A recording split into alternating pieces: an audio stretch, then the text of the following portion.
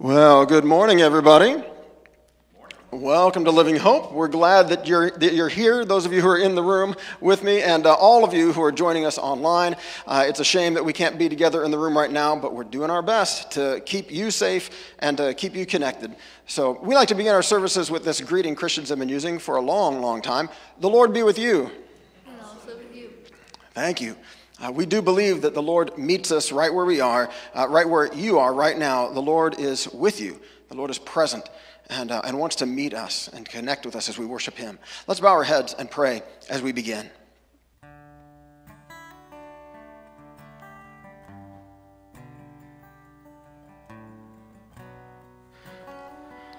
Oh, thank you, God, for the love that you have shown us that we know is with us today, right now.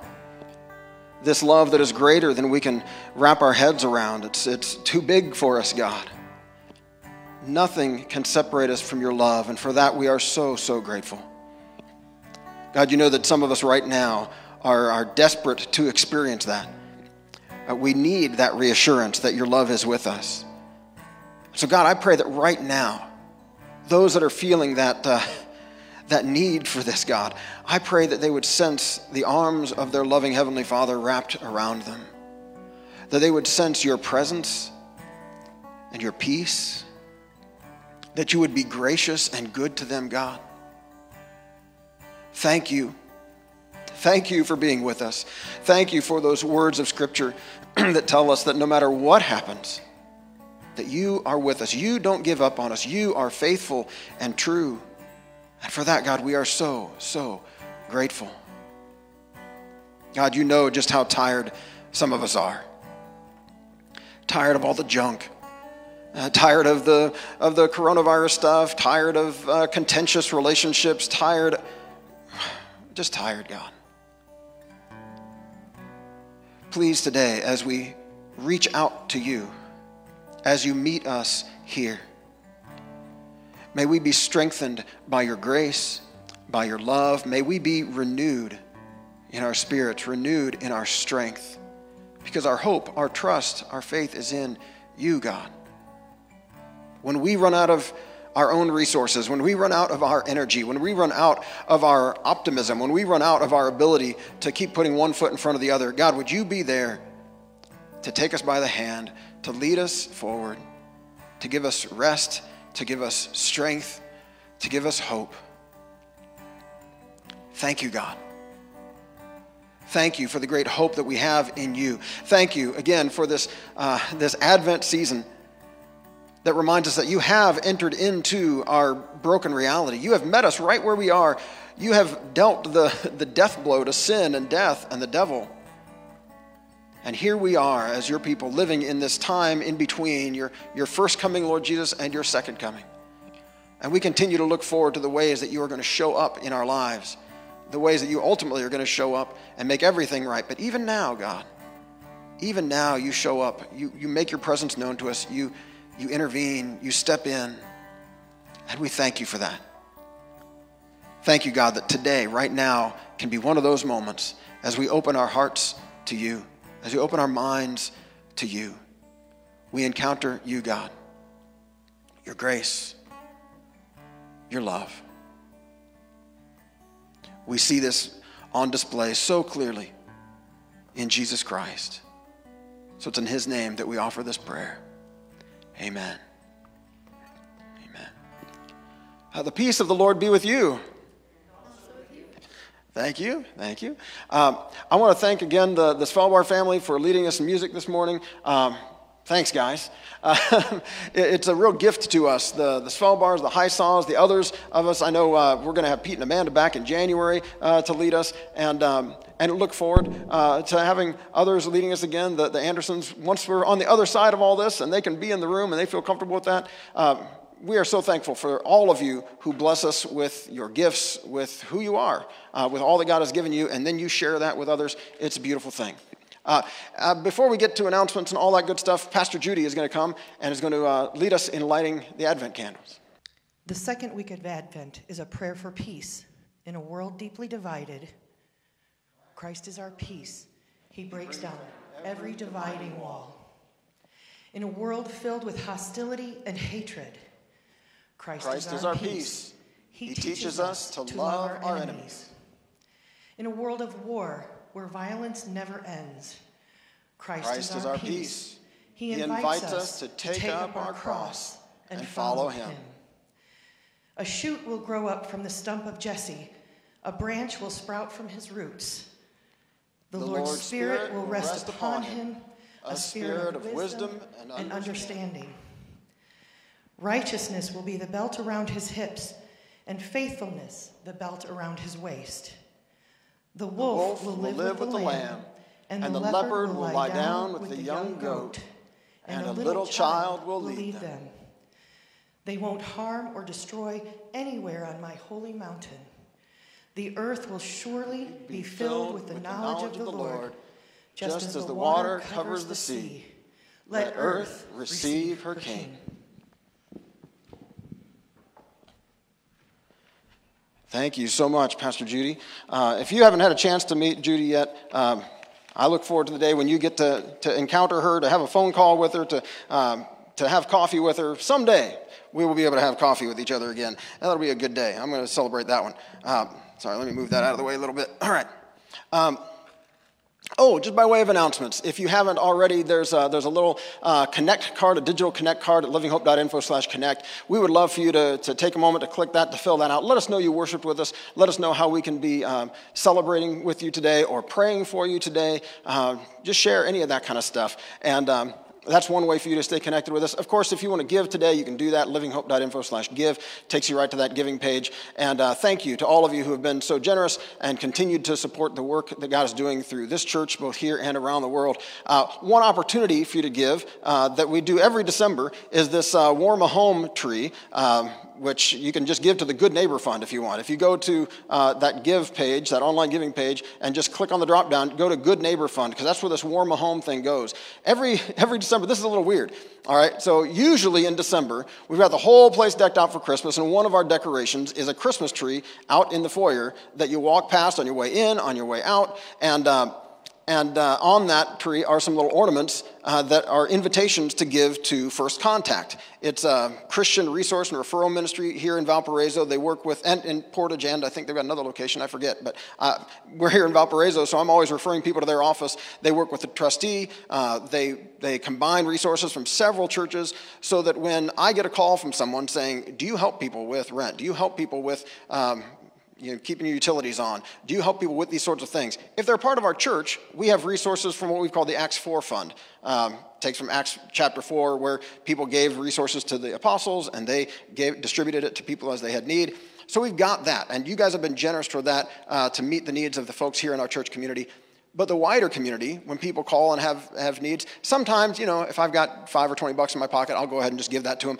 But in terms of more help and more resources, rather than them having to go from church to church to church, somebody years ago, 20 plus years ago, started this First Contact ministry where people can just go there as their first contact and get help that is combined from several churches. And so if you want to give to that, to help some of your neighbors keep their homes warm this winter, they always, this time of year, end up helping quite a bit with rent and utility requests. They also help with requests for help with medication and other things. But if you want to give to that, again, you can just go to that give page and click the drop down for Good Neighbor, and that will go help us be good neighbors to our neighbors here in the Valparaiso area and here in Porter County. I don't have a slide or anything for this one, but I got to be on a little call yesterday with folks from Habitat for Humanity, and we were looking at the difference that we as a church are getting to make in the coming year with a home that's being built. We had hoped that by the end of this year, we would collectively raise $6,000. We had someone else in the church willing to match up to $6,000, and so that was kind of a motivator for us. Well, you guys then blew it out of the water. I mean, we ended up giving just over $7,000 as a church, which then had that $6,000 added to it to make $13,000. And then Thrivent Financial is matching all of those gifts. So with the match, you, as Living Hope Community Church, gave $26,000 to this new home that's being built and it's going to be sold with all the details. It was really cool to hear all the details of how Habitat works with these families as they come alongside them to help them actually own a home and purchase a home that they get to then have for the a legacy. Anyway, I just wanted to let you know, I've been talking about, hey, we're trying to raise $6,000, and hey, we hit $7,000. But it sounds a little different when I hear like, hey, together we raised $26,000. And Sam Fisher, who's a part of our church and also serves on the board with Porter County Habitat for Humanity, she said that of this faith build, where churches come together to help build these things, our church jumped to the top of the list. We are the biggest givers toward this faith build, which makes me pretty proud to be your pastor. There's a lot of ways that our church is not like number one on people's lists, We're a smaller church, we don't have all the resources of some of those big churches. But in this case, in the situation of generosity, in this opportunity to give, you guys are number one. And it makes me proud to be your pastor and to get to be a part of this church. So I wanted you guys to hear that. And of course, you can continue to give to the Mission Church in Hammond. They're thrilled with all the assistance that we've given so far, and that all the churches of the Nazarene in Northwest Indiana have given to help them finally launch, to overcome some of the facilities hurdles that they've had. And you can still give to that if you want. I know some of you have been just kind of making that a regular part of your monthly giving, is to give a little bit to the Mission Church. And thank you for that. It's good to not be in this just as individual little churches, but it's good to be together in all of this. All right, enough of announcements. On to the message. This week we're talking about peace. And some of you might know, I'll start with an apology once again. I don't have any of the scriptures on the screen. I'm sorry. That was my failure. But some of you might know that each week there are 4 scripture readings that are given to us. And if you go to some churches, like if you walk into a Lutheran church today or a Roman Catholic church today, you're probably going to hear 3 or 4 of those readings read publicly. And we usually don't do that here. We usually maybe just pick one and focus in on that. If you have those little Advent devotionals, the Let Earth Receive Her King, if you received one of those, and if you've been following along with that, then you'll see on every Sunday, they list, here are the 4 readings that the church around the world is looking at today. And then Scott Daniels, the pastor who wrote that devotional, he focuses in on one of those, and that's usually what we do. But today, I wanted to just touch on all 4 before kind of settling in a little bit, because it helps me, at least, to see this theme of peace kind of emerge out of these. Usually there's a psalm, there's something from the book of Psalms, there's something from one of the prophets, there's something from one of the 4 Gospels, Matthew, Mark, Luke, and John, and then something from one of the letters that we have. And we have that today. Psalm 85 touches directly on the theme of peace. In verse 8, it says, I will listen to what God the Lord says. He promises peace to his people, his faithful servants. He promises peace to his people. It says, surely his salvation is near those who fear him, that his glory may dwell in our land. Love and faithfulness meet together. Righteousness and peace kiss each other. A couple verses later, the Lord will indeed give what is good, and our land will yield its harvest. Righteousness goes before him and prepares the way for his steps. So there's the promise of peace that God gives to those who are faithful to him, who don't turn away from him, those who continue to trust him. He promises that peace will come, and righteousness and peace will kiss. It's an unusual image there. And it moves on to say, look, God is going to give what is good. He is going to provide for his people. This connects with that theme of hope from last week, looking forward to God showing up, breaking in, bringing his salvation, his rescue, providing for his people. That last verse, righteousness goes before him and prepares the way for his people, or prepares the way for his steps, reminds us that Advent is this season of preparation, of anticipation, of waiting, watching for God to show up and act. We remember God showing up in Jesus Christ 2,000 years ago, and much of this season, is centered around that, obviously, the celebration of Christmas and the arrival of Jesus Christ. But the Advent season also is this looking forward to Christ's coming again, and finally making all things right, making all things new. So this theme of preparing the way is repeated in most of our readings today. Again, Psalm 85 says, righteousness goes before him and prepares the way for his steps. So somehow righteousness, living rightly, living in the way of justice, is preparing the way for God's arrival. We hear that something similar in Isaiah chapter 40, which starts out with words that you may have heard. Actually, I think we saw this in the devotional this last week. Comfort my people, says your God. Speak tenderly to Jerusalem and proclaim to her that her hard service has been completed. Her sin has been paid for. She's received from the Lord's hand double for all her sins. A voice of one calling in the wilderness, prepare the way for the Lord. Make straight in the desert a highway for our God. Every valley shall be raised up, every mountain and hill made low. The rough ground shall become level, the rugged places a plain. And the glory of the Lord will be revealed, and all people will see it together, for the mouth of the Lord has spoken. This imagery of like, okay, we're preparing the way for God. We're making a straight path for God to show up. We're going to clear out anything that might be in the way. If you've ever traveled on like our interstate highway system to different parts of the United States that are hillier than where we live or mountainous, you've seen this happen, right? You've seen that like, oh, to get this road or this railroad track or whatever it is to be a little more level, they had to like take out a chunk of mountain, or they had to raise up a bit of valley here to make this not quite so treacherous. And it's kind of that kind of a picture. Like we're trying to make this a smooth path for God to show up. And we're looking forward to God showing up and his glory being revealed and all people seeing it.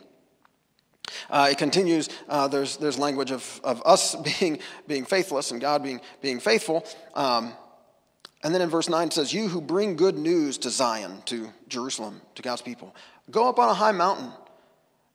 Don't be afraid. Say to the towns of Judah, here is your God. See, the sovereign Lord comes with power, and he rules with a mighty arm. See, his reward is with him, and his recompense accompanies him. Again, language of God arriving. And when he arrives, he has rewards. He has recompense. He is going to make things right. He has seen what has taken place, and he is showing up to reward the righteous and to not reward the wicked, to bring punishment, to put a stop to wickedness. When God shows up, things change. When God shows up, justice prevails. This bit of Isaiah is quoted in Mark's Gospel, chapter 1. That's our Gospel reading today. It comes from Mark, which starts his story of Jesus' life by mentioning John the Baptist. Mark is the shortest of those four Gospels, the most succinct. And so if you're ever like, well, I'd like to read the story of Jesus, but I don't have a lot of time, read Mark's Gospel, all right? You'll get through it much more quickly than if you read Matthew or Luke or John. So he just says at the beginning, he says, the beginning of the good news about Jesus the Messiah, the Son of God, as it's written in Isaiah the prophet, I'll send my messenger ahead of you who will prepare your way, a voice of one calling in the wilderness, prepare the way for the Lord, make straight paths for him. So he's quoting right from Isaiah chapter 40 there. And so John the Baptist appeared in the wilderness, preaching a baptism of repentance for the forgiveness of sins. He's saying, okay, God is coming, and we're going to prepare the way for him by clearing out anything that might, get in his way, including our stubbornness, including our sin. He's calling people to repent, to turn to God, to have their sins forgiven, to begin to live for God and not for themselves. This, again, to go back to Psalm 85, righteousness goes before him and prepares the way for his steps. And so John the Baptist shows up saying, look, we have not been living right. We have not been doing what we're supposed to do. And so if we want God to show up, if we want to speed his coming, we want to repent. We want to turn. God is coming. And before he shows up, we better get right. So that's what he's saying. He's calling people to repent, to have their sins forgiven. He's not just blasting people like sometimes happens today. You point at them and say, they're the reason we have this problem, or they're the cause of all of our ills. He's not just like writing anyone off. He's saying, look, we all need to confess. We all need to have our sins forgiven. So let's turn to God because God is coming. And then he points to Jesus. Verses 7 and 8, he says, this was his message, after me comes the one more powerful than I, the straps of whose sandals I'm not worthy to stoop down and untie. It's like, I don't even deserve to touch his feet. I baptize you with water, but he'll baptize you with the Holy Spirit. John's saying, look, I can pour some water over your head, or I can dunk you in the water. I can do this symbolic act of your sins being washed away. But he's going to pour the Holy Spirit out on you. He's going to immerse you in the life of God, the power of God. It's more than I can do. All I can do is be a messenger and point the way and say, he's coming. And Mark says this is the beginning of the good news about Jesus, the Messiah, the Son of God. That's talking about Jesus being the king. That word Messiah means the anointed one. He's the king, and he comes proclaiming the good news of God's kingdom. That God is asserting his authority and his rule once again here in our broken world, that he's going to take what has been turned upside down by sin and he's going to turn it right side up again. There's a Bible scholar that I greatly admire, N.T. Wright, that he drives this point home by translating where he sees like Jesus the Messiah, he just translates that as King Jesus. So this is the beginning of the good news about King Jesus, the Son of God. We have the opportunity, as King Jesus is arriving on the scene, We talked about this last week, I guess, didn't we? Let every heart prepare him room. Let earth receive her king. I mean, this is the title of the devotional guide that we're using this Advent season. That's what this is talking about right here. Jesus is proclaiming the kingdom of God, and we have the opportunity to acknowledge God as king, to give him our allegiance, our trust, to live as citizens of God's kingdom, which is already breaking in, but hasn't yet been fully established, fully realized. This is what we were crying out for last week, with Isaiah crying out, "Oh, that you would tear open the heavens and come down." Would you show up? God, would you be king? Would you come and make things right?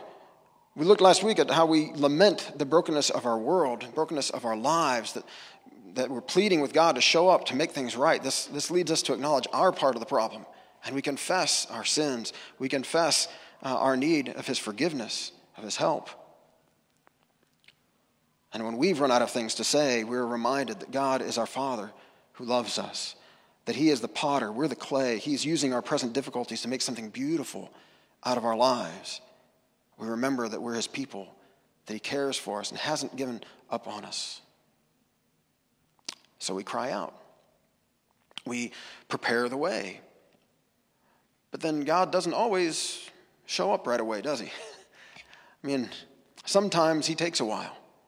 I mean, it's been, 2,000 years or so now that we have been preparing the way and anticipating Christ's return, and hasn't happened yet. The earliest Christians thought that he'd be returning right away. And when he didn't, some of them began to get discouraged, just like we do when God doesn't break in and change things for us as quickly as we would like. And that's where our last reading from 2 Peter comes in. This is a letter that Peter, one of Jesus' disciples, that he wrote to early Christians who were struggling with this. He says, starting in chapter 3, verse 8, he says, "But do not forget this one thing, dear friends. With the Lord, a day is like 1,000 years, and 1,000 years are like a day. The Lord is not slow in keeping his promise, as some understand slowness. Instead, he is patient with you, not wanting anyone to perish, but everyone to come to repentance." He's saying, look, God sees a much bigger picture. He can see things on a scale that we can't even imagine, where to us, a day might seem like it stretches on forever. If you got some unpleasant work you got to do, or you're stuck listening to a boring pastor or something, a day might seem like it gets really long, but not 1,000 years, He's saying, look, when God looks at the scope of history, I mean, he's looking at the big, big picture. And so don't be discouraged that God hasn't, shown up yet, that Jesus hasn't returned yet. He says he's not being slow. He's not being forgetful. He is going to keep his promise, but he is being patient. He doesn't want anyone to perish, but wants everyone to come to repentance. He wants everyone to be ready so that when he shows up on the scene, he doesn't have to smash us. We're not on the wrong side of things when he shows up. He wants us to repent first, to be ready for his arrival. But he continues, verse 10, he says, "But the day of the Lord will come like a thief. The heavens will disappear with a roar, the elements will be destroyed by fire, and the earth and everything done in it will be laid bare." Now, this sounds like he's just wiping everything out. In fact, the very next words are, "Since everything will be destroyed in this way."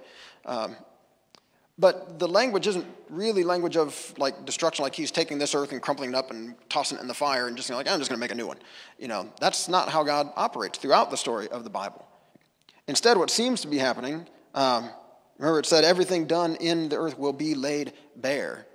It's got this picture, again, of God in his heavens, in the heavenly throne room, and here we are on the earth, and it's like saying, look, anything that might be in between us and God, he's just going to wipe all that away.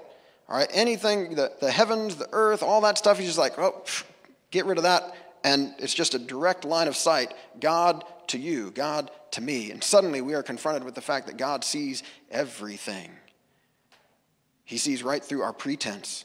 He sees right through all of our facades, the masks that we wear, not the mask for protecting others, but the pretense, the person we pretend to be. He sees through all of that right to who we really are, which can be pretty distressing.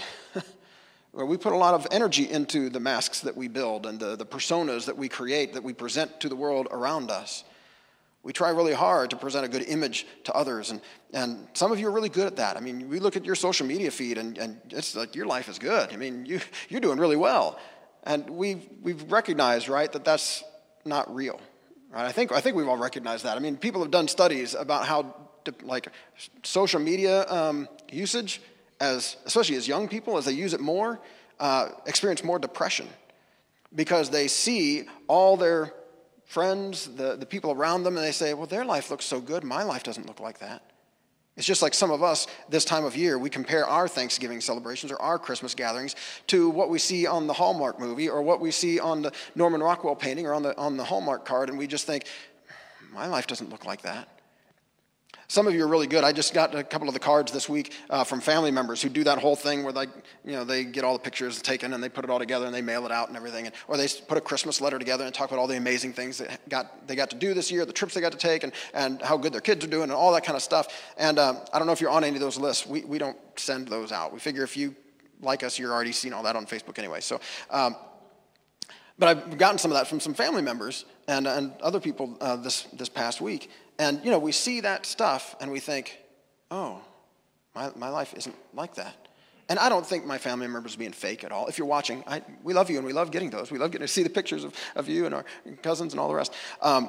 But that social media, the picture of ourselves we present to the world doesn't necessarily accurately represent all that's going on with us, right? I mean, we're pretty unlikely, most of us, to put our pain, our grief, our hurt, our anxiety right out there for everyone to see and to poke at and to mock, which is sadly often what happens, to judge. If you put that out there on social media, that doesn't necessarily go well. And so we get very good at presenting a persona that says, well, this is who I want to be perceived as. And the picture here is, look, God sees through all of that. And someday all that pretense will just be wiped away, and there will be no escaping the fact that God sees right through it all, and he sees you. Now, the reality is he sees through all that right now. I mean, God isn't fooled by our pretense. But this experience of judgment is like the entire world is going to experience this. When God shows up, the mountains will shake, and like we looked at last week, all the nations will see who God is, and we will all be confronted with where our lives line up or don't with what God expects of us, with the kinds of people he created us to be, and what have we done with the lives he's given us. Everything will be laid bare. And so that's why in verse 11 he says, since everything will be destroyed in this way, what kind of people ought you to be? What kinds of people should we be in this world, knowing that God is coming to judge, knowing that God is coming and is going to show up on the scene, that one day all our prayers will be answered and God will show up. What kind of people ought we to be in the meantime? He says, you ought to live holy and godly lives as you look forward to the day of God and speed its coming. Now, I'm not sure what we can actually do to hurry up God's time frame. I'm not sure there is anything we can do. But that speeding his coming reminds me of those other passages talking about preparing the way. Let's make a straight path for him. Let's get our sin out of his way. Let's make sure that we're not a stumbling block. Let's make sure that we are welcoming him and eagerly anticipating the arrival of our King. Let's give him our allegiance. Let's live our lives for him. Let's live as his kingdom people,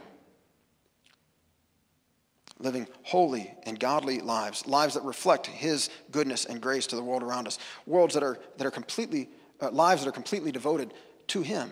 And as we do that, we talked about this a couple of months ago, as we open our lives to him, God makes us holy.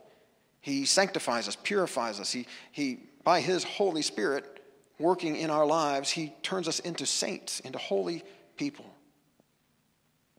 Lives that are marked by love of God with all that we are and loving our neighbors as ourselves. That's what it means to live a holy and godly life as we look forward to the day of God and speed its coming. This is not this talk of God's judgment should not be something that makes us fearful. This should be something that we are looking forward to. It says, that day will bring about the destruction of the heavens by fire. The elements will melt in the heat. But in keeping with his promise, we are looking forward to a new heaven and a new earth where righteousness dwells, a new way of living. where righteousness dwells. So then, dear friends, since you are looking forward to this, he says, look, you're looking forward to God coming and making things right. You're on God's side. You have come to him and confessed your sins. He has forgiven you. He has embraced you as his kids. He has given you he has stamped you as his citizens. He's given you the passport. You belong to the kingdom of heaven, the kingdom of God. And when he comes and establishes that here where we live, we look forward to that. He says, since you're looking forward to this, make every effort to be found spotless, blameless, and at peace with him. Bear in mind that our Lord's patience means salvation.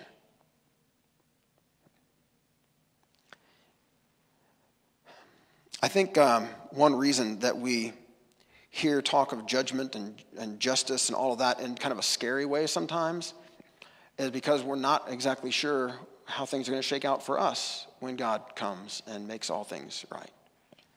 Have I been siding with the oppressors in putting others down? Have I been on the side of God, lifting people up? Does my life measure up to the life that God expects of me, the life he created me to live? I think it's a little easier to hear these words with hope if we were in the situation that these early Christians were in. They didn't have a lot of power. They didn't get to cast a vote and cast a ballot for who they wanted to be in charge of their country or their state or their town. They didn't have any of that. And many of them were downtrodden. Many of them were kind of economically oppressed or sidelined. Some of them were experiencing all kinds of hardship. They were the ones crying out to God, please, would you set things right? And so when God shows up as king and makes things right, they're anticipating that they will be lifted up. I think for some of us, it's harder for us to put ourselves in that mindset because we here in the United States of America, most of us, we're doing quite well.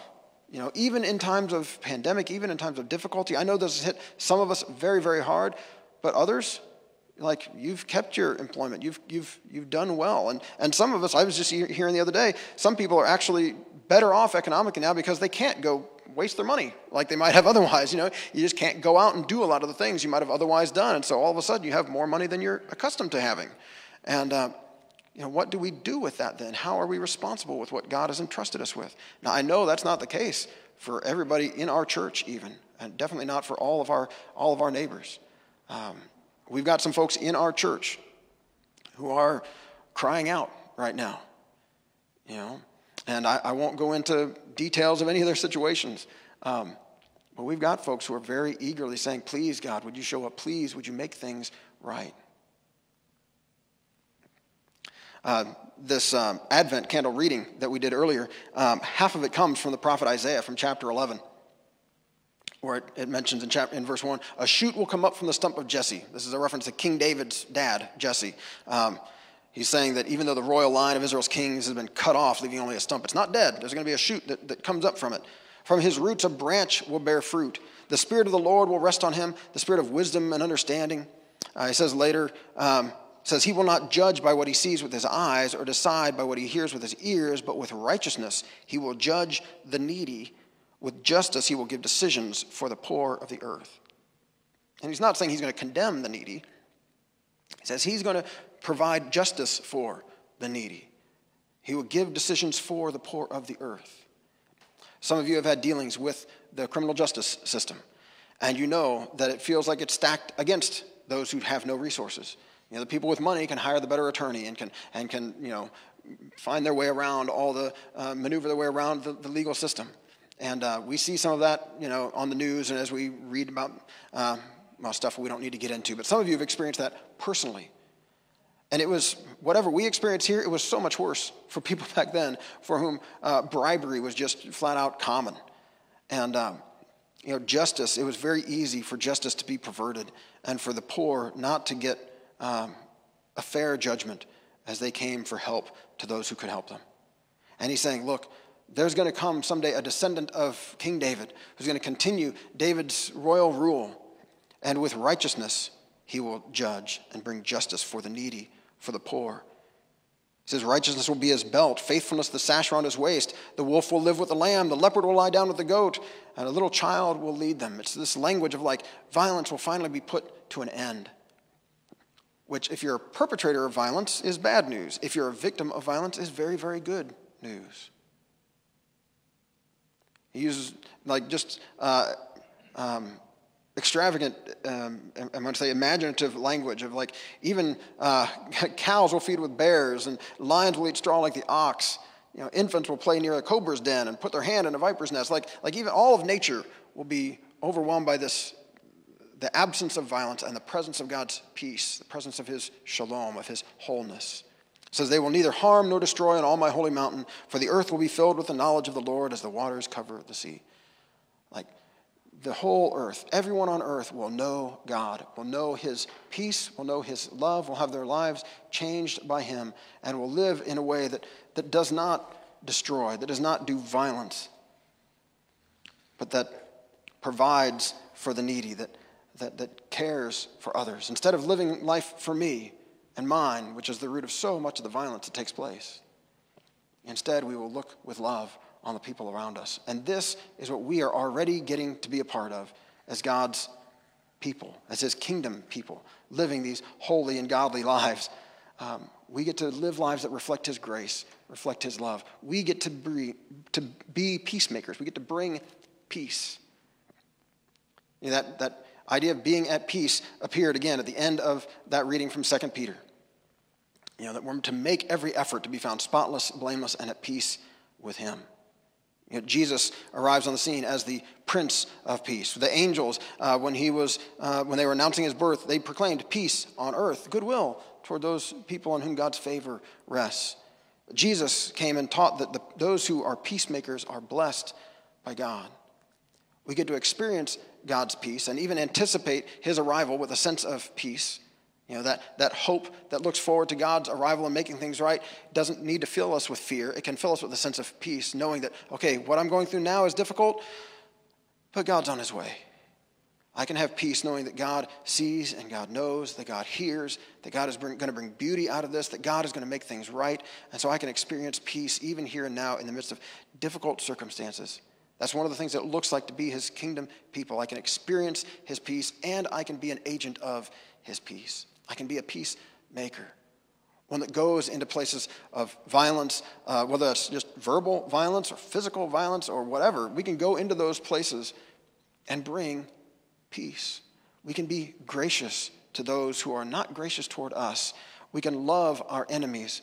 We can be peacemakers. The world needs us to do this right now.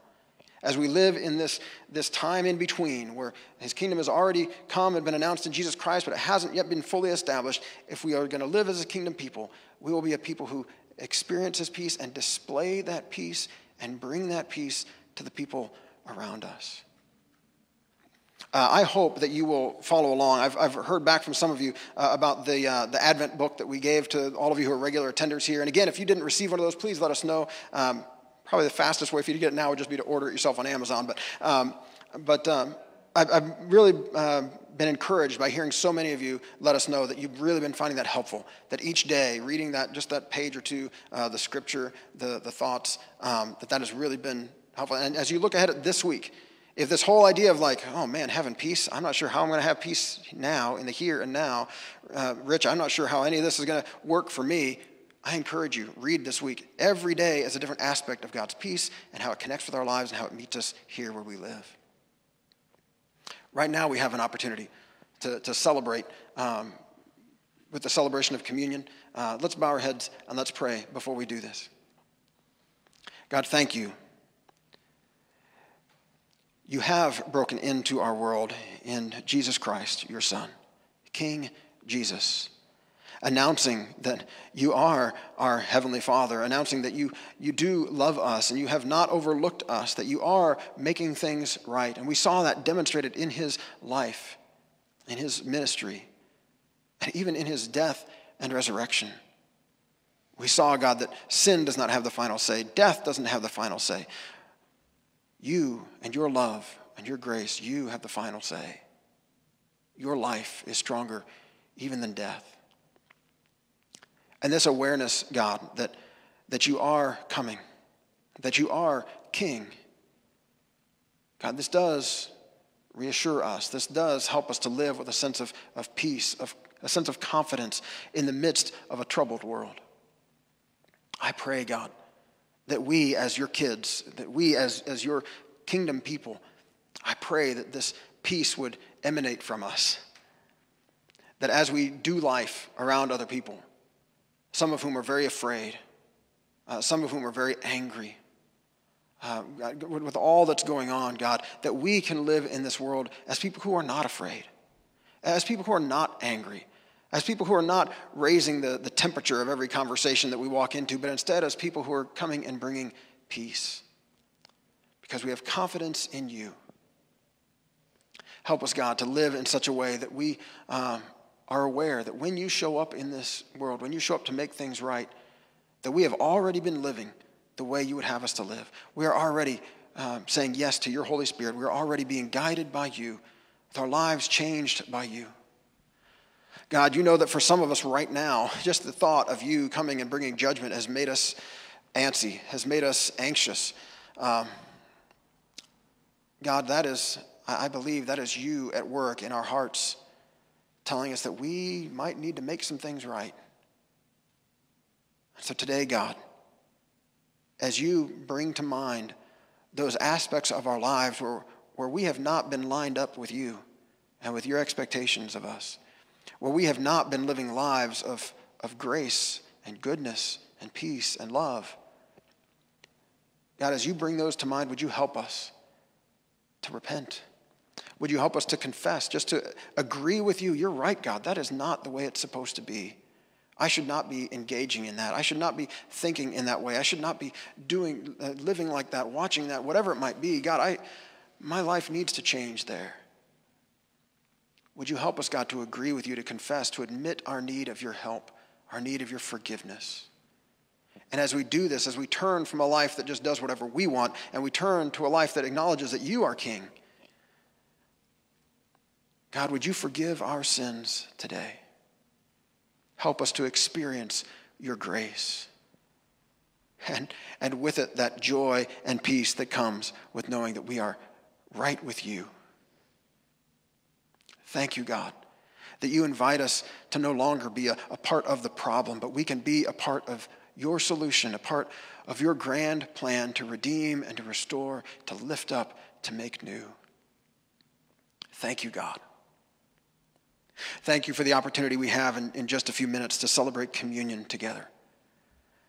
To in this small physical act, remember and reenact your gift of love that you've given us in Jesus Christ.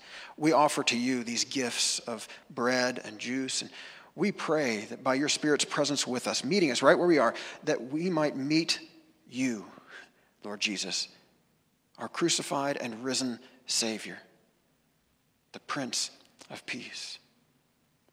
We offer ourselves to you, praying that you would pour out your Holy Spirit, praying that you would transform our hearts, our minds, our lives, that we might live in this world as your people, as the body of Christ. We thank you, God. In Jesus' name, amen. Would you pray with me the prayer that Jesus taught us to pray? Our Father, who is in heaven, hallowed be your name. Your kingdom come, your will be done on earth as it is in heaven. Give us this day our daily bread, and forgive us our trespasses, as we forgive those who trespass against us. And lead us not into temptation, but deliver us from evil. For yours is the kingdom and the power and the glory forever and ever. Amen. We're going to celebrate communion together. If you want to participate and you haven't already, I encourage you to use this moment to gather together some bread, some juice, or the closest equivalent, and we will celebrate communion. On the night that Jesus was betrayed, he was celebrating the Passover with his disciples, celebrating God's amazing rescue of his people from slavery in Egypt and reimagining it as a meal celebrating what God was doing to rescue his people from sin through himself. He took the bread and he gave thanks for it, and he said, "This is my body broken for you. When you eat this, do it in remembrance of me." Let's take and eat the bread. Likewise, after supper, he took the cup and gave thanks and gave it to them and said, "This is my blood, poured out for many for the forgiveness of sins. This seals the new agreement, the new covenant between God and humanity. When you drink this, do it in remembrance of me. Let's take and drink. We do remember, Lord Jesus, and we give you thanks for the amazing love that you have shown us. Thank you for winning the victory over sin and death and setting us free. Today, as you fill us with your Spirit, would you also fill us with your peace? Help us to know that you love us. As we turn from sin and we turn towards you, help us to experience your grace, your forgiveness. That the weight of that, the guilt, the shame, all that stuff, God, that would no longer define us or weigh us down or hold us back, but instead we can run free, anticipating that we have cleared the path for a relationship with you. Thank you, God. Thank you for what you have done for us in Jesus Christ. Thank you for the peace that you bring. It's in Jesus' name we pray. Amen. Amen. Well, I'd like to leave us with this blessing before we go. The Lord bless you and keep you. The Lord make his face shine on you and be gracious to you. The Lord turn his face toward you and give you peace. Amen.